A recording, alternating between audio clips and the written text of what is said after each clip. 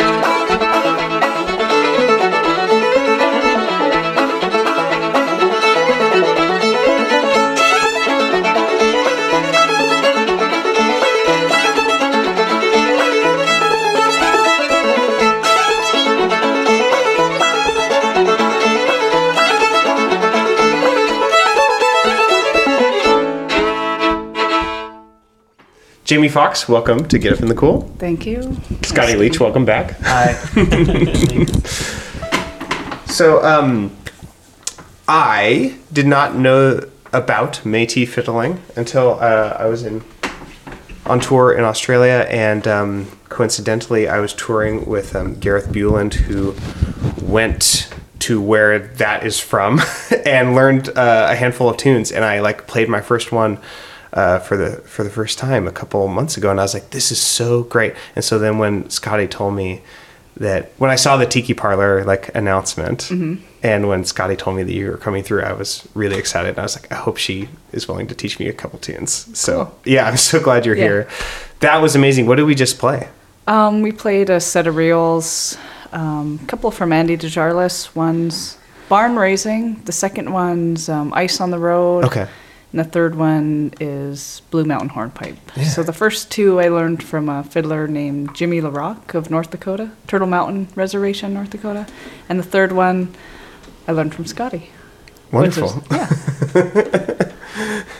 So are all three of those within the Métis fiddling tradition? Yeah. And so, wait, can I ask you what tune you learned from the fiddler? I wish I remember what it was called. Do you remember the region that he got the tunes from? Well, I think he was in Canada. Okay. And I think he was on that side. Yeah. I think. Yeah. But so I don't remember the name of the tune. Sorry. Maybe I could just talk about, what is Métis? Where does the music come from? I wish you would. That would be fantastic. Is it from an actual area?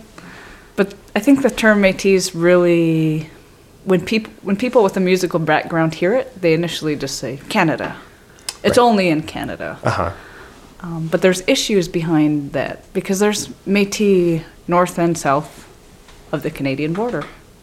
It's just defined in a different terms. Indigenous populations in the Canada portion and in the U.S., the treaties and the reservation systems and the identity issues are actually quite different based on government standards. Okay.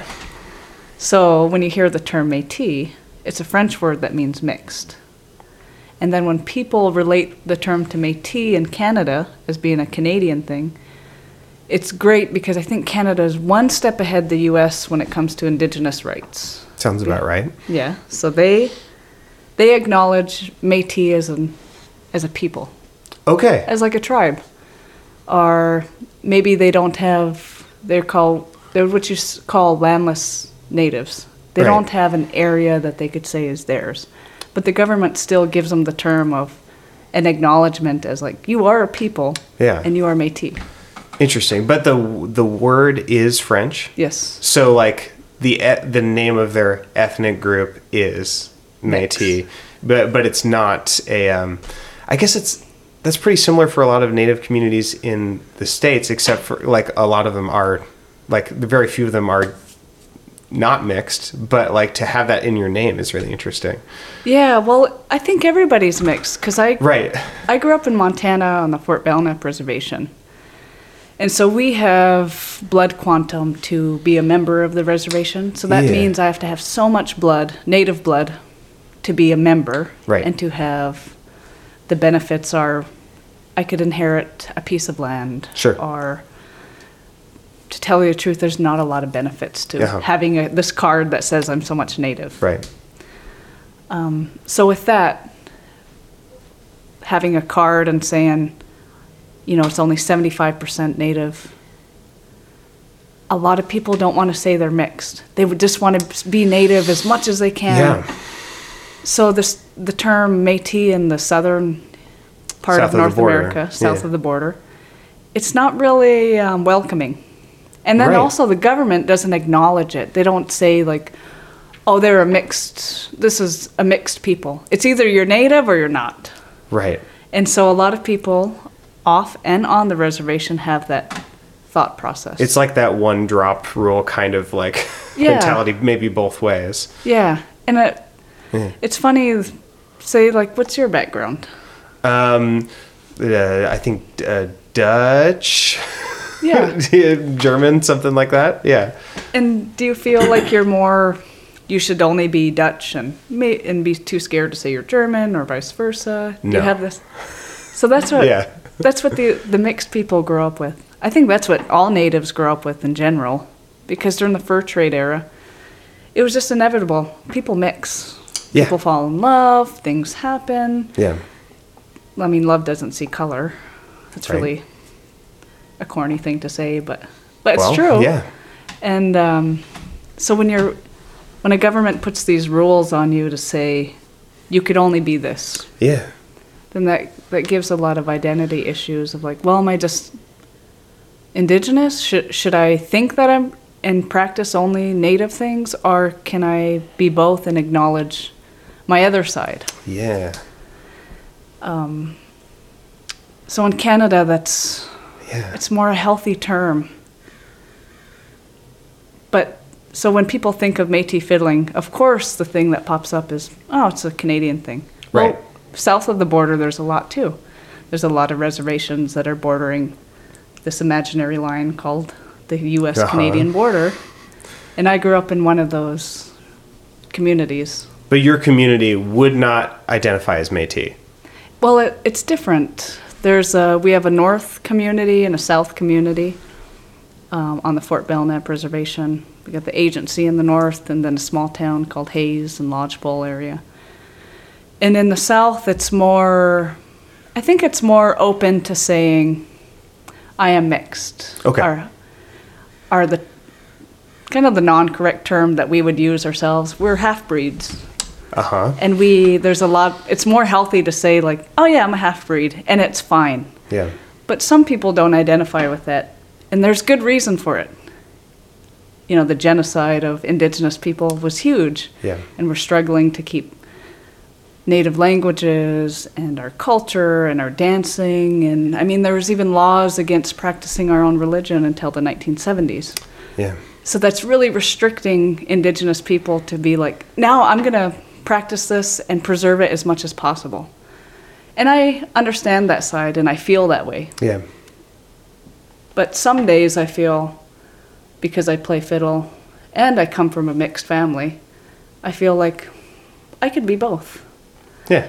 But then sometimes when I go off the reservation and I'm around no natives at all, not around my culture, I'm like, well, what should I identify with that's going to be easy for me, where there's not a lot of racial bias? Right. Because a lot of, so it's really confusing in the States to think that way. Yeah. Yeah, that's it. Yeah, I can't imagine. Yeah. Yeah, and so there is Métis fiddling in the United States. Okay. It's just not as known. That's just a huge term. Like, to say Métis is to do it justice, you have to unpack it for a while because it's so complicated. Yeah. Yeah. And that's one of the reasons that I'm forming this project with Scotty. And we're calling it Medicine Line, or maybe it'll turn into something else, but it's just to bring awareness of there is this culture in the States. Yeah. And it's more than just playing tunes. It's just, I think it's just kind of defining what identity is. And you don't have to be Indigenous or Métis to come to the shows or hear about it. I think it relates to everybody. But the number one thing is just to say there is Métis music in the States, and actually you go in North Dakota, you go to Minnesota, you go in Wisconsin, you even go to Native communities in the South, such as the Choctaw area in Oklahoma. Everywhere there's fiddling. Arizona, the Apaches have their own fiddle, but it's not known. Yeah. Because a lot of the people in the United States, not everyone has ever been to a reservation. I don't know if it's because they're scared or, it's very rural. People don't really go out of their way to go there. Sure. Maybe they think that it might be unfriendly. There's a lot of reasons. But if you do go on the reservation, we're just normal people. Yeah. Like everybody else. And we do have fiddling. Yeah. Yeah. Great. I mean, we have a lot of different types of music. Yeah. And so that's the culture I grew up in. I'm really excited to ask you about how you got into playing this tradition and where you first heard it, all of those things. But let's play another tune. Okay. What are we going to do next? We'll do Reel 4. Reel 4 and Drops of Brandy. And these are some Métis tunes that you would play for dancing. So they're actually separate dances. Reel 4 is its own set dance, and Drops of Brandy is its own set dance. And you would play this north and south of the border. So I grew up playing it as well. Did you dance to it as well? Yes. And I guess I'm curious about the dancing. Is the dancing also of mixed traditions? Are there indigenous elements in the dance? Yes, both. Yeah. So the closest thing that I could come... I'm not an ethnomusicologist, so I'm not like digging super deep. But when I travel places, the closest thing I could relate to is if you ever go to like a Ceilidh dance or maybe some set dancing like in Cape Breton. Okay, yeah. It's very relatable to me because it's the same types. We have a jig set, we call it a first change, and then we have a reel set, then we have step dancing. So I think it is, if you imagine when the Europeans and when everyone was traveling over and immigrating to North America, you could just feel all the different types of dancing and cultures mixing in. Yeah. And then the fiddle music is a little different. It's the same types of tunes from Europe, but the bowing and the feel has an indigenous twist on it that I'll get into more detail. Okay, fantastic. So here's Reel 4. Let me change my key.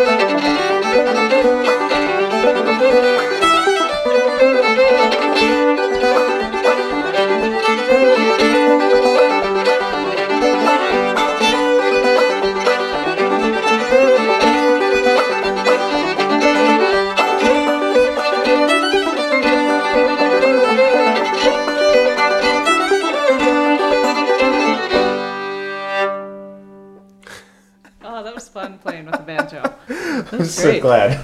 Yeah, that was fun playing with you too. Oh man.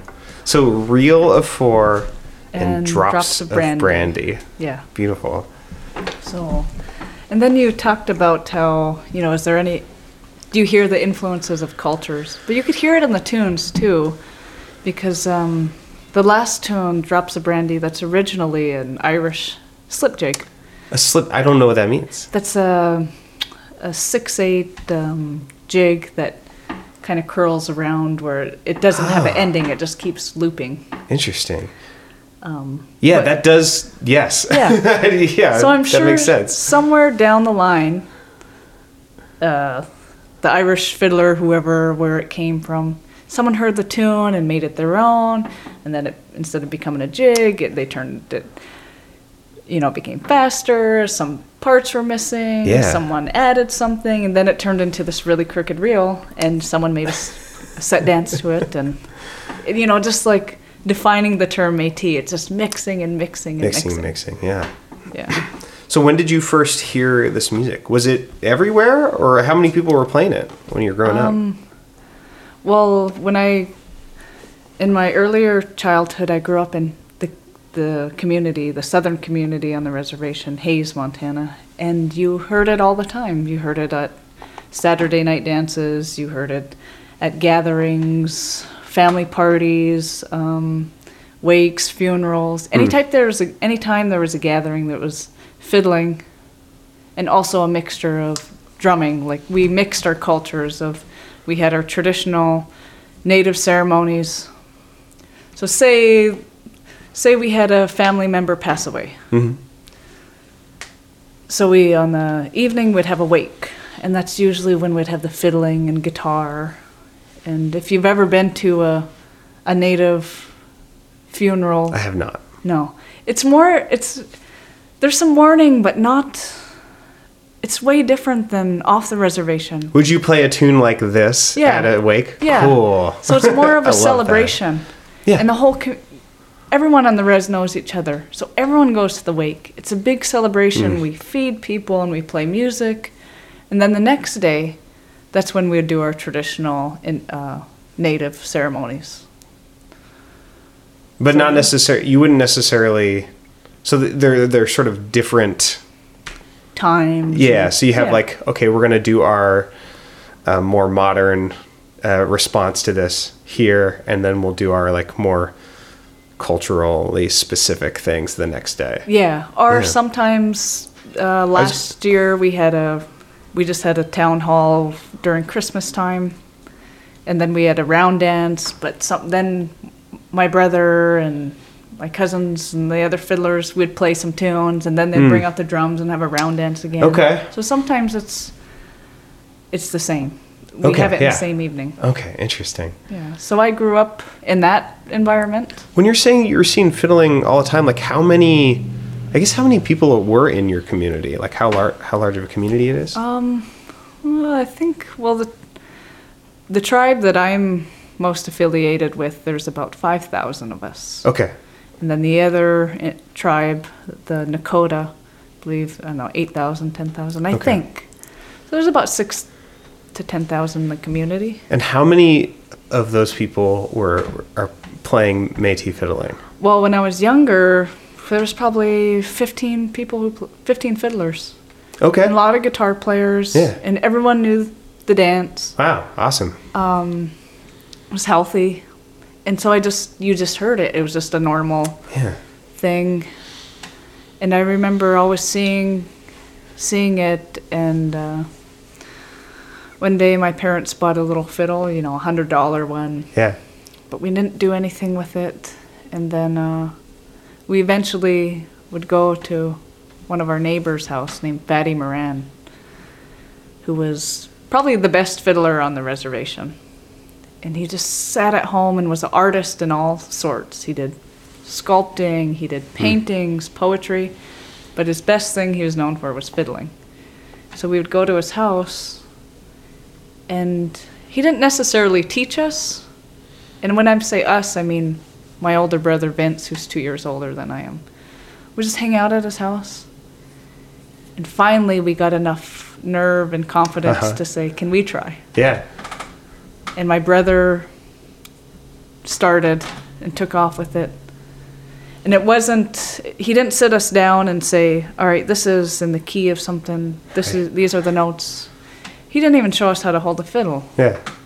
It was just he handed the fiddle. Try and keep up. Exactly. Yeah. And was he excited to have young people wanting to learn? Yeah, he was. Cool. And he has his sons who play music, who's still on the reservation, still playing. And he mentored a lot of people.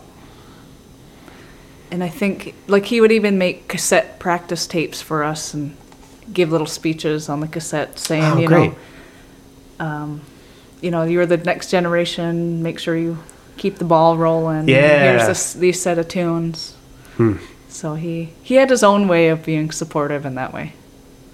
So he handed over the ownership of the music really readily. Like, I don't want these to die. Yeah. And so when we started playing, probably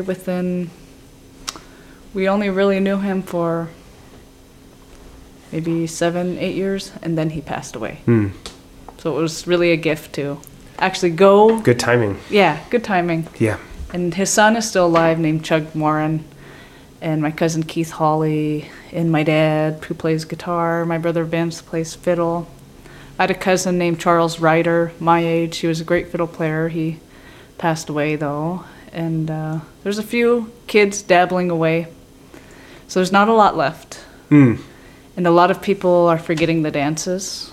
And when we do have a dance, it's maybe a quarter of the people will know what to do. Yeah. Because there used to be the dances where everyone knew they didn't have to have a caller. Right. You just go right into the set dancing or the step dancing. And now people need guidance because there's no one around to tell them. Yeah. That's dying out. Is that stressful? I think it's stressful, but when we talked earlier how it's complex on identity. Yeah. There's a lot going on the reservation, a lot of positive things. Whereas we have an immersion school for our language. Oh, good. There's a lot of healthy, positive uprising and indigenous rights and being proud of who you are instead of this depressive culture it kind of used to be. But now it's flipping. Awesome. Yeah, so that's the awesome part. So good. On my native side, I'm so excited and so proud that it's happening. But one of the downside is they're not focused on the fiddling anymore. Right. Is that because the fiddling is like mixed and it doesn't represent like the older thing that also is important to preserve? Yep.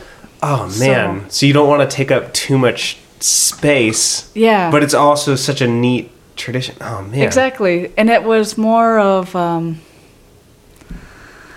I think fiddling and dancing was a really like a peacekeeping thing you kept in the middle. Yeah. Whereas when we did have our Saturday dances, it was no one talked about being more native. No one talked about making fun of you being half-breed. No one talked about someone owning this land and you not being enough native to own this land. Like everyone just had fun dancing. Yeah. And so playing fiddle, that was a great thing because you forgot all about that. It's draining to think about that. Sure. So you have that within the reservation. And then when you go off into the border towns, and especially in the state of Montana, there's a lot of racism. I've been through Montana. Yeah, so it's a lot of battling of who you are and what you should be proud of, what you should focus on. But whenever I play fiddle anywhere, on the reservation, off the reservation, I don't think of that. And that's healthy. And so I wish people would bring the fiddling back for that reason. I think like a backstory of how I really started playing fiddle should be told. Please. And it was, it has to do with my parents. Yeah. And I'm really thankful for them. So my mom, Crystal, she's what people, if you look at her on the reservation, people will be like, oh, she's a half-breed. You know, she's lighter skinned. She grew up in the family that she knew the traditional indigenous ways. She knew it. She didn't boast about it. Yeah. But just because her skin was a little lighter, there was a lot of conflict within her friends and family, and then off the reservation. So because on the reservation, she was too light. Yeah. Then she goes off the reservation. You could tell she's mixed. She's too dark. Yeah. So she grew up in her young youth, like, what am I? What am I supposed to be? Because no one talked about being mixed back then. It was kind of taboo, and you don't want to be white in any sort of way. They're the enemy. That's what the mentality was. Yeah. And then my dad, he had, in his previous marriage, before he got married to my mom, he was with His marriage was with a woman from the Turtle Mountain Reservation in North Dakota, where there's a very healthy mixture in the identity of being mixed. Okay. And so he knew about the Métis culture of fiddling, step dancing, and the language of Cree and French. It's called Michif. Then when he came back... Oh, neat. Yeah. So it's almost like Creole or something. Yeah. It's just halfway in between. A cultural cousin of that cool Creole language. And so he knew all about it, and he could see how beautiful the culture was and how healthy it was over there. And later on in life, my dad and mom got together, and it was on the Fort Belknap Reservation, and, not really talked about, but my mom still struggled of her identity. My dad could recognize that and was like, I want to show you something. And it was the fiddling and the dancing and the food and everything about the culture. He's like, it's beautiful. You don't have to be scared to be mixed. You can focus on your other side, whether that be Indigenous or non-Native. And so one of the big things of Métis culture is fiddling and the dancing. That's what makes it special. Yeah. And so my brother and I naturally, not because they pushed us or not because they introduced us, it was just because we seen it. And it naturally happened that my brother and I we wanted to learn fiddle.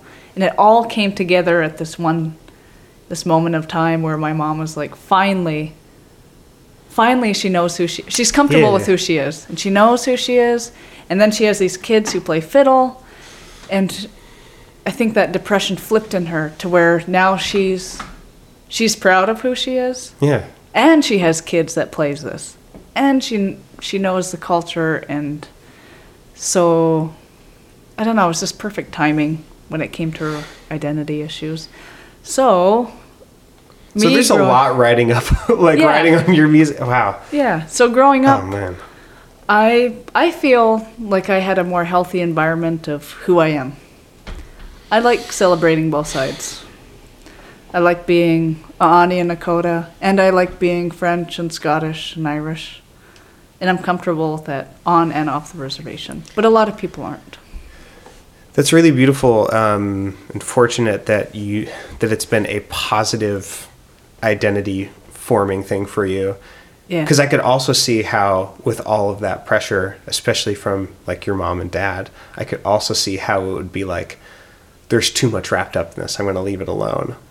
Yeah. I think it's really neat that that you're able to use that as a way to feel good about yourself and your identity. And I think fiddling is a big thing, a helpful thing. Because if I didn't have music or the dance, but I still had the issues of the mix, I think I would dwell on it and be depressed. And I could understand the people that have a hard time who are teased on that situation. Yeah. But you have literally a tradition of expressing being mixed. Yeah. To put all of that energy into. Yeah. That's amazing. And it all ties in. There's a man named Louis Riel. If you don't know him, you should Google him. He led a rebellion against the Canadian government and the U.S. government about Indigenous mixed rights. So a lot of people who were mixed were killed or not wanted anywhere. They were just, all these Métis people were just wandering. Yeah.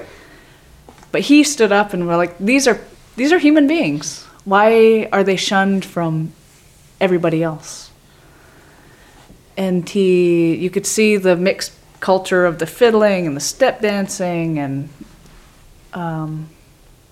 he said one thing that will help Métis people with their identity and help them be comfortable. He made a quote that said, his people will sleep for 200 years, meaning the Métis people. They'll be quiet, not knowing what to do. But it'll be the artists that bring them up again. Mm. And so now we do have this fiddling tradition that defines Métis people. And so I think it's true. It's cool. Mm. So you have a solo fiddle tune for us? Yeah, it was. It's called Empty Canoe. And it was my teacher, Fatty Moran, taught it to us.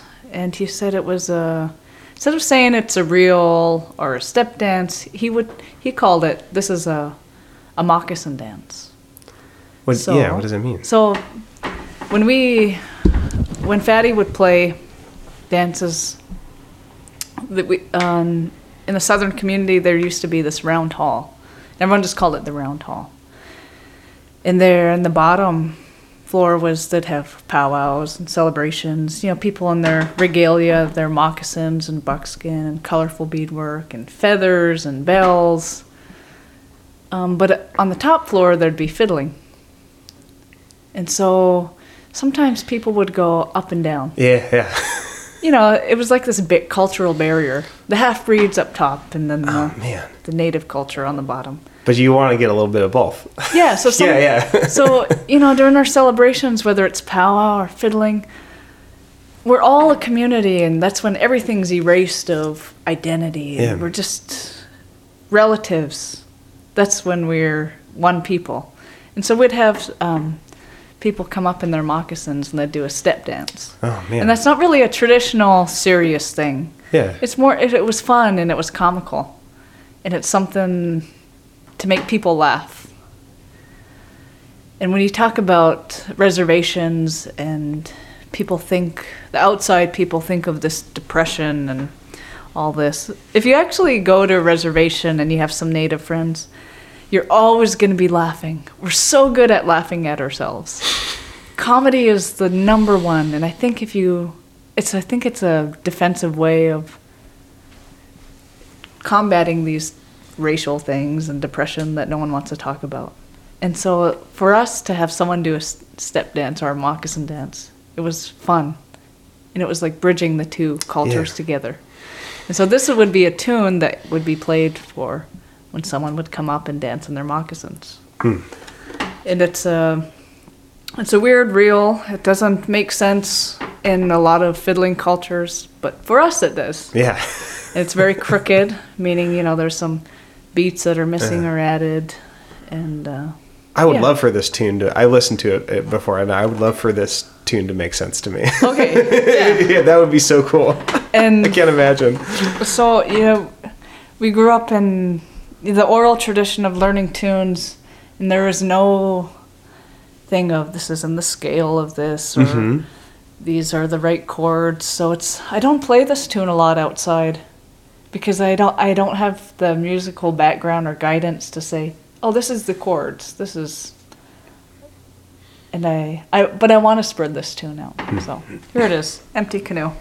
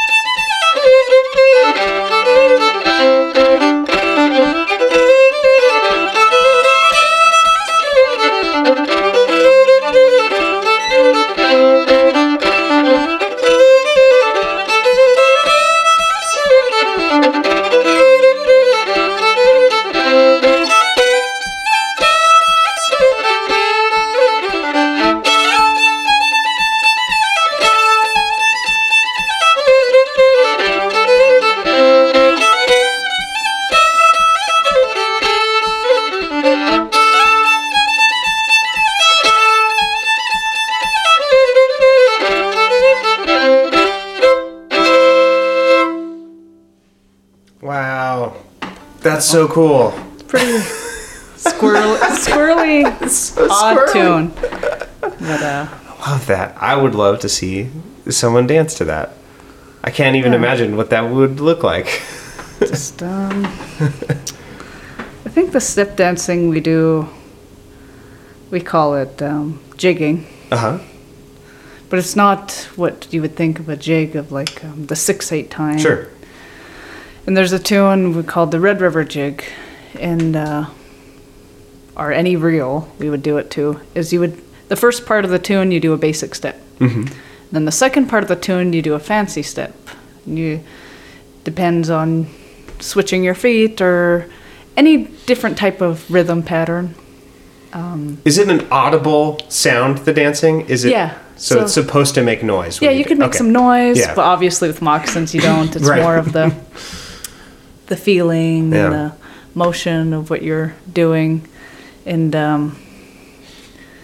when I went to Cape Breton the first time and saw their step dancing, it's the same thing. And I think that's the Scottish influence of coming over. And on my mom's side, there's a little Scottish blood, and you could see it with the dancing and the tunes. So it's really a familiar place going to Cape Breton.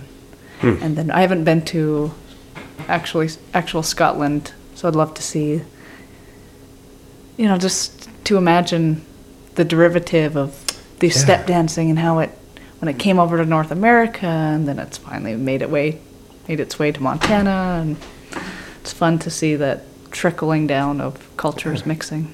You should definitely go on that pilgrimage. Yeah, I would like trace to. Yeah. Oh man. So, is Scotty playing this next tune with us? Yeah. Are you ready? You're not in the middle of a sandwich? How did you meet Scotty?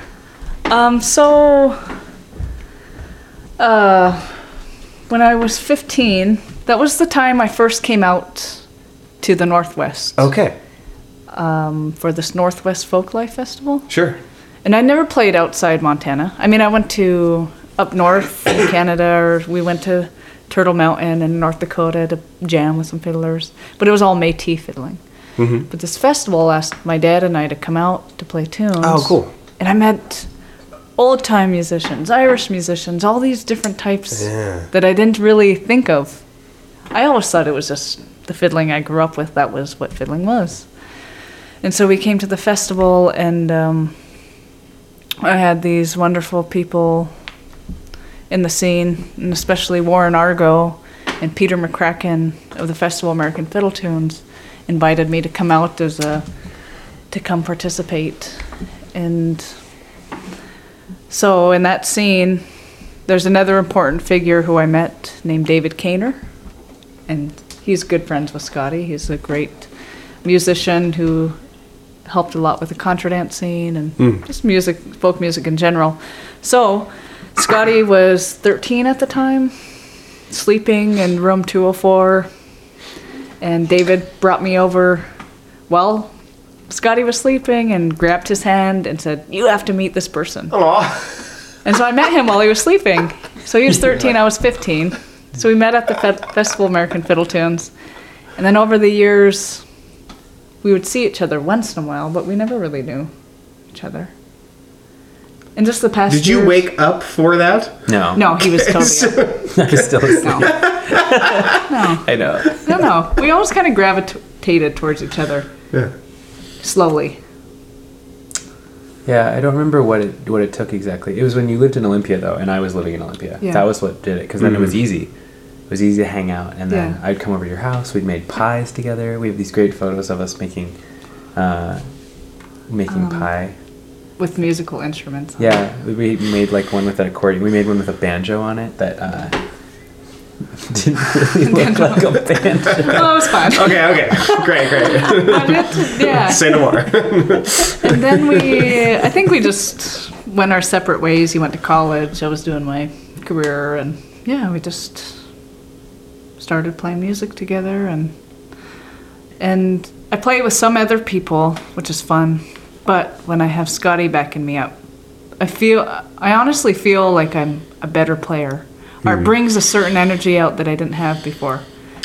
And so I really wanted Scotty to play tunes with me. And I think he took it to the next, he's taken it to the next level for me. Yeah. So I'm using you. And we have a good me. And we have a good time on the road together. We have the same humor, whether I think that might be a bad thing. And Scotty's an excellent musician. He's known in many worlds, the old time world, contra dance world. Yeah. Now the Métis world. Yeah, so he's all happy to be here. Well-rounded, fun person to hang out with, great musician. So, should we play a tune together? All three of us? Do it. What's next? So talking about Scotty's background of being an old-time musician and Métis being mixed, I mean, what is old-time music? What is Appalachian style? 2 sentences. Well, just kidding. It's definitely like music that is an amalgamation of lots of different things, right? Like it's a bunch, like it comes from Appalachia, a lot of it, and those people are also mixed, right? So they came from all sorts of different places for all sorts of different reasons and settled in the same place, and then brought with them their own traditions, which then over time fuse and mix and change, and that's, you know, that's one of the reasons why we call it the folk process, right? Yeah. Because everything develops over time through people's mixing. So now you have a solid title or theme of the culture, the Appalachian fiddling. Right. So that's what I want Métis to be. Yeah. In the States too. I want it to be like, this is Métis fiddling. This. I want it to have a solid title that people understand instead of having this question of what is Métis? Or what does Métis mean? Canada. Yeah. Yeah. Or, is that a Canadian thing? Right. So, yeah. Yeah. So the tunes we'll play, one comes from the New Brunswick area called Moccasin Shuffle. Then we're going to follow it up with a tune I got from Ruthie Dornfeld, Saddle Paint. And that's from a Choctaw or Cherokee fiddler in the American South. So it's a little different twist to them.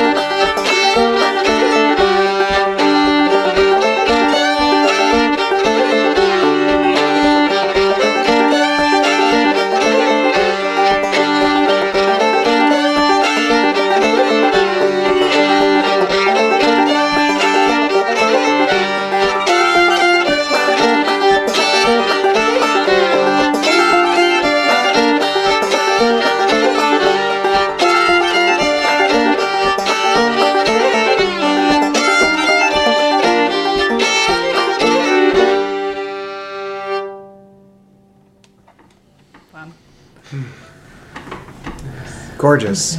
What was the name of that second one again? The second one is called Saddle Old Paint. Saddle Old Paint. And so that's a Cherokee source. Well, I don't know if it's a Cherokee source, but it was from a Cherokee fiddler. Okay. And it is a weird tune. Yeah. So I don't know a lot about the tunes from down there. Mm-hmm.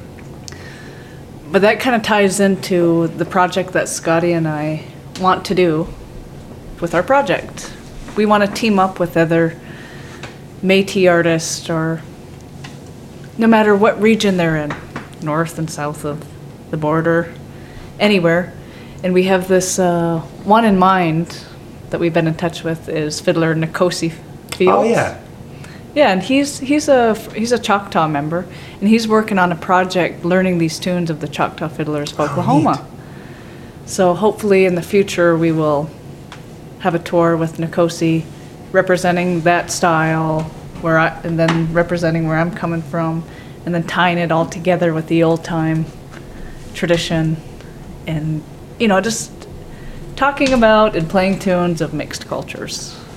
Beautiful. On the fiddle. Yeah. Good goals. Yeah. Very good. So where do people go to find your music, and where do you want people to go to follow up after this episode? Well, since this is such a new duo, and I've just started playing fiddle a lot more, we haven't established a website or Facebook or anything. But soon, I think if you type in Jamie Foxx, Scotty Leach, Métis, Medicine Line. Jamie Foxx 1X. Yeah, with 1X. Yeah. That's very important. Yeah. So if you're gonna Google my name, put Métis first, METIS. Yeah. Jamie Foxx. Right, because otherwise it'll say, "Did you mean Jamie Foxx?" Yeah. With 2X's, and Yeah, that's all and then you'll it'll get. have this like hip hop album and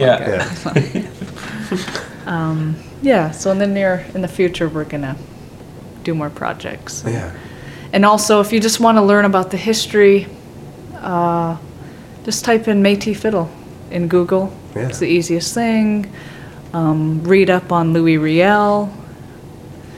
Read up if you want to listen to music. Fiddlers such as Andy DeJarlis, John Arcand, Jimmy LaRock, Mike Page, and those are fiddlers from north and the south of the border. Your story is so beautiful, and your fiddling is equally beautiful, and thank you so much for sharing both. I feel deeply stirred, and I don't necessarily know how to process it right now, but I feel like I'm going to be thinking about this a lot for a while. Cool. Thank you so much. Yeah, and thanks for joining us on the banjo. Yeah. That was really fun. Thanks for letting me. Well, I think it's important for people to know too. They always ask at our concerts, "What's traditional Métis backing?" And it's anything. I mean, the word literally means mixed. Mixed, yeah, so, it's anything. And I haven't played with a lot of banjos, and I don't smile on stage when I play. But playing with a banjo, you made me smile. So that was a nice, refreshing feeling. I'm so glad. Yeah. So glad and relieved. What is this last tune that we're going to play? We'll play a waltz from a fiddler named Reg Bouvet. And Reg was a Métis fiddler. His background was half Cree Indian and half Ukrainian. Okay. He's from the Cree area up north, or what we would call as Manitoba now. Okay. And I learned this from a fiddler named John Arcand, but Scotty and I just got refreshed on the tune with a great fiddler who is in the Métis culture. He's a great fiddler named Patty Kusterock. And so it's called the Teardrop Waltz.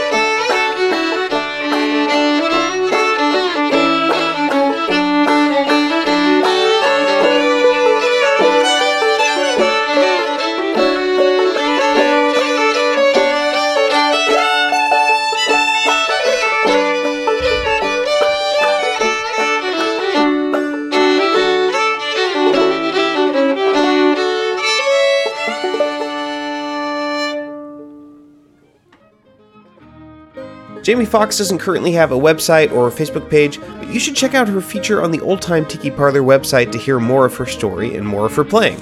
I'll make sure to link that in this episode's show notes. If you like Get Up in the Cool and want to make sure I can keep making it, support the show on Patreon and get some exclusive rewards. Just go to getupinthecool.com and click Patreon. For any potential sponsors out there, I'll read ad copy for your music festival, camp, or whatever it is that you're selling.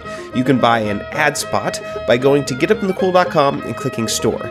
You'll get a pretty dramatic discount for buying 3 or more.